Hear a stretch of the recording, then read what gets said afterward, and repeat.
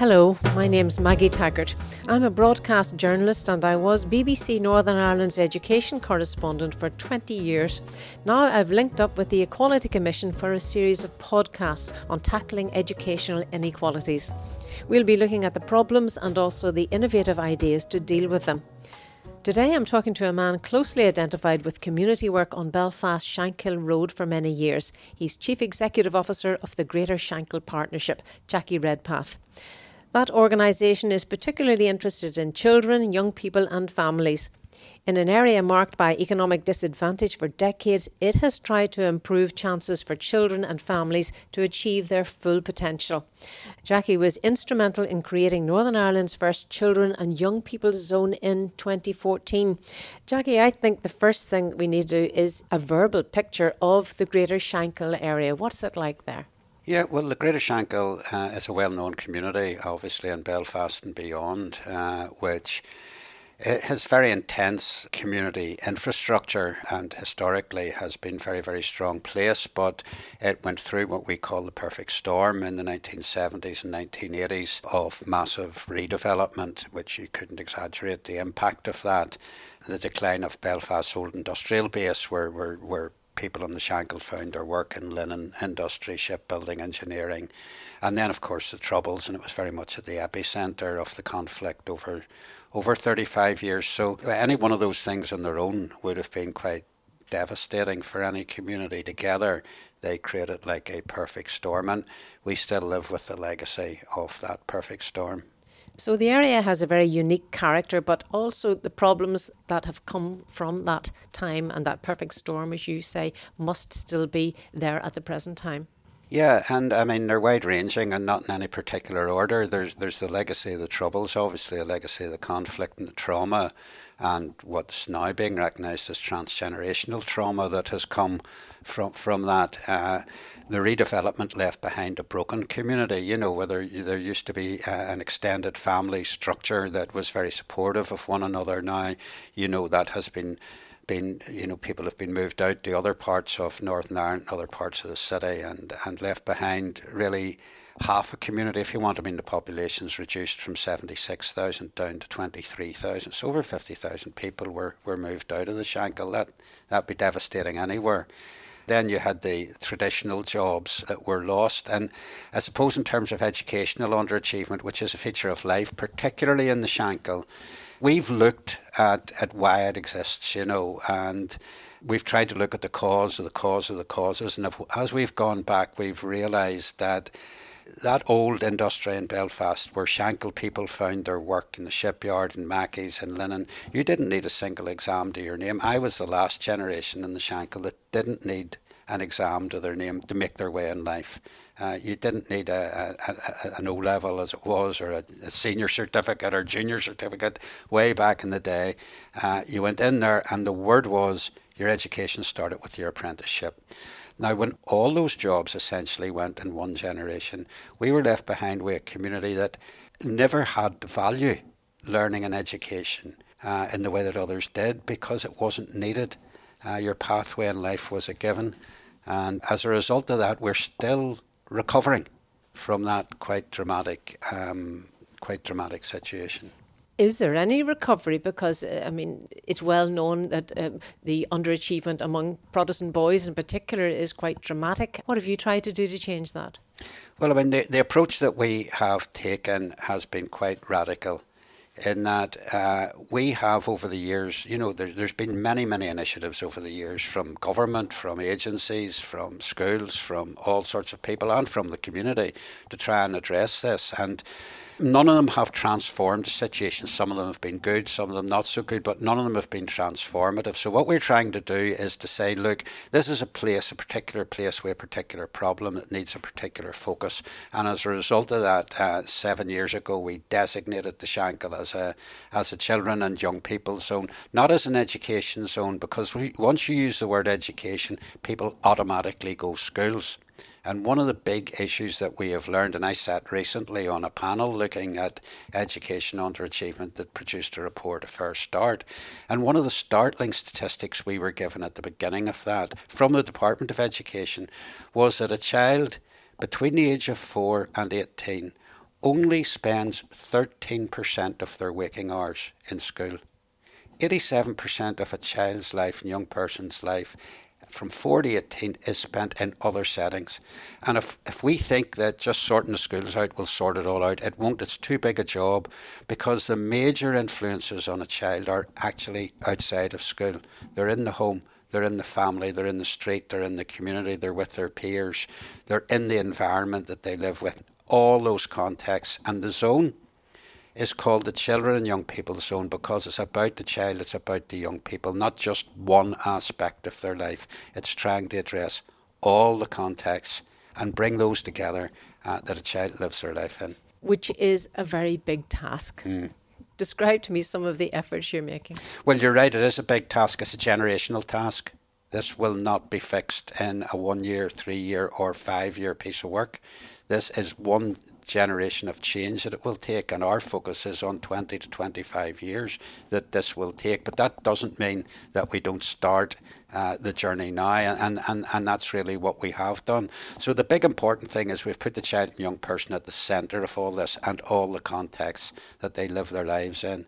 And obviously the key to this, it's widely recognised now, is that the greatest formative influence in a child's life is those early years. So getting that right is a big issue. Now it's bigger than what we can do, but we can do what we can in the Shankill, but it requires right across Northern Ireland, that those early years journey, that first 1,001 days, that there's like a seamless journey of support there for children in those very early days and for their families. It's not automatic that you know what to do when you have a baby, and that sort of support's essential, and things through Sure Start and daycare and a whole range of things, but they need joined up. And what we discovered through the work that we've done in Sure Start and in another programme called Integrated Services for Children and Young People is that we never ever came across a parent, and particularly a mother with a young baby, who didn't want something better for that child. Whatever their circumstances, however difficult their life might be, and sometimes it's awfully difficult, however difficult that is, we never came across someone who didn't want something better.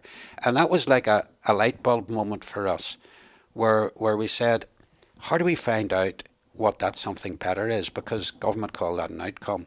It's the change that somebody wants. And we said, simple, you go and talk to them.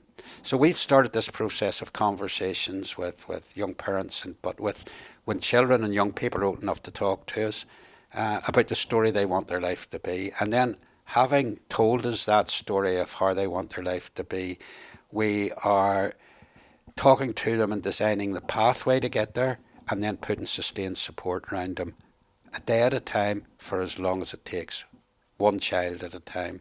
Now, that's quite a different approach because it involves every context, the home, the street, the organisations that children are in, the schools. It involves all of that. So we're trying to get that, Maggie, that collective impact together around each child on the journey that they're on, and in the belief that that will build into collective change at a level, and that's when we'll know we're winning. We're not there yet. What can you do with the families? I mean, do you have any support for them that if they have problems with literacy or something like that, or just don't realise the importance of education? Well, I mean, every family wants something better for their child than what exists at the moment. So that's a good starting point. And finding out what that is the important thing. And we do that through these conversations. And I mean, we have built good infrastructure in the Greater Shankill to support families through integrated services for children and young people, the family support hubs, and a number of organisations who are working to support families, not just when there's difficulties, but when it's a light touch support that's needed, or sometimes it needs to be more intense support. But we have developed that infrastructure, as have other agencies, but this really takes a collective approach for every child in the Greater Shankill, and obviously the family is a vital part of that. And do you get in the cooperation you need from authorities and from charities and voluntary groups? When we set up the zone, and when you first talked to us in 2014, the then Minister of Education called all the other ministers that were relevant to children's lives into a room, and there was 7 different departments there, and they endorsed the Greater Shankill Children and Young People Zone. So we need support, and we get support when it's there, and we're not complaining about that, because there is a lot happening at the moment that we're taking forward. Obviously, COVID has been a major impact, and nobody knows what the full impact of COVID will be, because it's too early to say, except that we know that it will have a negative impact on children's lives. So we're going to have to pick up from that again. That has knocked us back. And that's why this is a generational approach. It's not a quick fix. There will always be things to knock us back. Given that it is a very long time scale, you're talking about generational, is it difficult to keep up the enthusiasm for this sort of effort? Yeah, that's a major thing, not least among ourselves, but elsewhere as well, because you do get knocked back and people say, what's the point? But there are key things that are happening that are very, very encouraging. And I mean, if you take one of the schools that most of the boys in the Shankill go to, the boys model, are actually, turning the curve in terms of achievement that results at GCSE and A level, and actually closing the gap. Not just, on a yearly improvement, but closing the gap on what is the average across Northern Ireland. So there are encouraging signs that things are changing, but it's a long, hard road and requires us to keep at it, start early and keep going. We're not on our own on this. There's other people doing these place-based approaches, which means you go to where the underachievement is at its most concentrated. You go to those places, and there's a long, long journey to be done on that in Northern Ireland. First Start report that I was involved in, that's been adopted by the Northern Ireland Executive, for implementation, that has identified, throughout Northern Ireland that there are particular places where there are concentrations of underachievement. It's in Belfast, it's in Londonderry, but also in provincial towns like Newtownards and Bangor, and big housing estates in Antrim, Coleraine, etc. So these are places that we need to go to get partnerships working between schools and communities that are strong partnerships to deal with all the contexts that children live their lives in, not just the 13% of their time that they spend in school, but also the 87% of their time that they spend elsewhere. Do you have any connections with local employers, people like that? Yeah, well, we have community infrastructure in the Shankill that does work with local employers. Impact Training would do that, and we have a job assist centre. I mean, we have big partners who have come in behind the Children's Zone. Queen's University would be a key partner with us. PricewaterhouseCoopers would be a partner.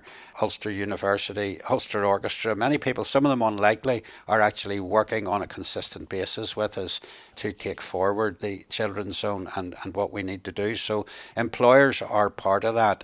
But our big emphasis is going back to get this right at the beginning. If you want to go upstream to sort this out, it's not just about getting a job at the end, though. That's very, very important.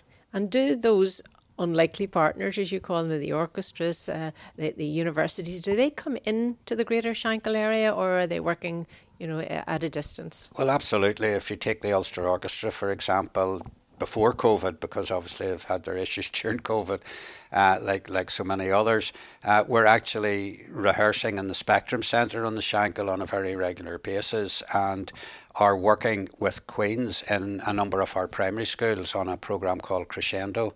The orchestra and people that work with them are in the schools doing that from P1 right through to P7, Malvern Primary School, Wheatfield, and some schools in West Belfast as well, in the Collin area. And then Queen's are in the Centre for Evidence of Social Innovation, measuring the impact of that music programme on concentration, self-regulation, behaviour, etc. So it's not just a music programme. And that's concrete stuff that the Ulster Orchestra, for example, are committed to, along with Queen's as these partners. Are you finding that people who live in the Greater Shankill area are reluctant to go outside of the area for jobs or for education? I think that's breaking down, Maggie, now. I think that was a case. Obviously, during the Troubles, whatever community you were from, you were very careful about moving outside it. And now, the shipyard jobs, etc., that were, in East Belfast are out of people's memory now, really, But we're finding that young people are much more mobile now than they were, and they are willing to move, and to travel for less insular. And a lot of youth programs are encouraging that, that the likes of Street Beat in our city and Springboard, those programs that people are doing are widening young people's horizons. There's no quick fix, you've made that very clear already, but what would success look like to you? Success will look like whenever there is a culture that is committed and appreciating learning, whenever that becomes the norm, that will be when we know we are winning. The mother of all children's zones is called the Harlem Children's Zone in New York. Now, it's American, but we've learned a lot of lessons from it. And they talk about a tipping point, that when you get somewhere around about 60 to 65% engagement around these issues with children and young people, it begins to take on a life of its own. And that's been their experience. So we're looking for where that tipping point is. We're not there yet. Is it too soon to share any personal stories of successes you've had? Well, we've begun at the beginning, so these things are emerging, and there are amazing stories coming through of children and young people who are achieving great things and who are surprising people. And I think one of the good things is that that's becoming much more normal. I mean, there's a percentage of young people now going on to university from the Greater Shankill that would not have been there 15 years ago by any manner or means. So there are changes being made. I'm sure you have some champions from the area in the past who are coming back in to share their experiences. Yeah, indeed we have. And I mean, one of those is that the churches in the area have come together, and there's an initiative there where they are calling on parishioners who maybe came from the Shankill originally but long since departed to outside Belfast, etc., but are coming back to do shared reading with children in the schools and to share their experience of life. So, I mean, that's a practical example of what's happening. And again, COVID has made that very difficult because the schools have difficulty letting people in and stuff. But we will pick that up, and is being picked up again on the other side of this pandemic.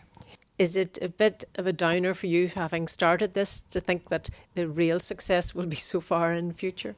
You mean I won't be about for it? I didn't say that. No, it's not. It's not at all, because, I love gardening, and I understand the notion of planting seeds, and I understand the notion of them taking a while to grow. I'm very happy. I have grandchildren in the Shankill, and I'm very content that they will see the benefit of this. Jackie Redpath, thank you very much for sharing your experiences. If you're interested in the topics we've been discussing, this is one of a series of podcasts from the Equality Commission dealing with educational inequalities. You can find them all on the Equality Commission's website.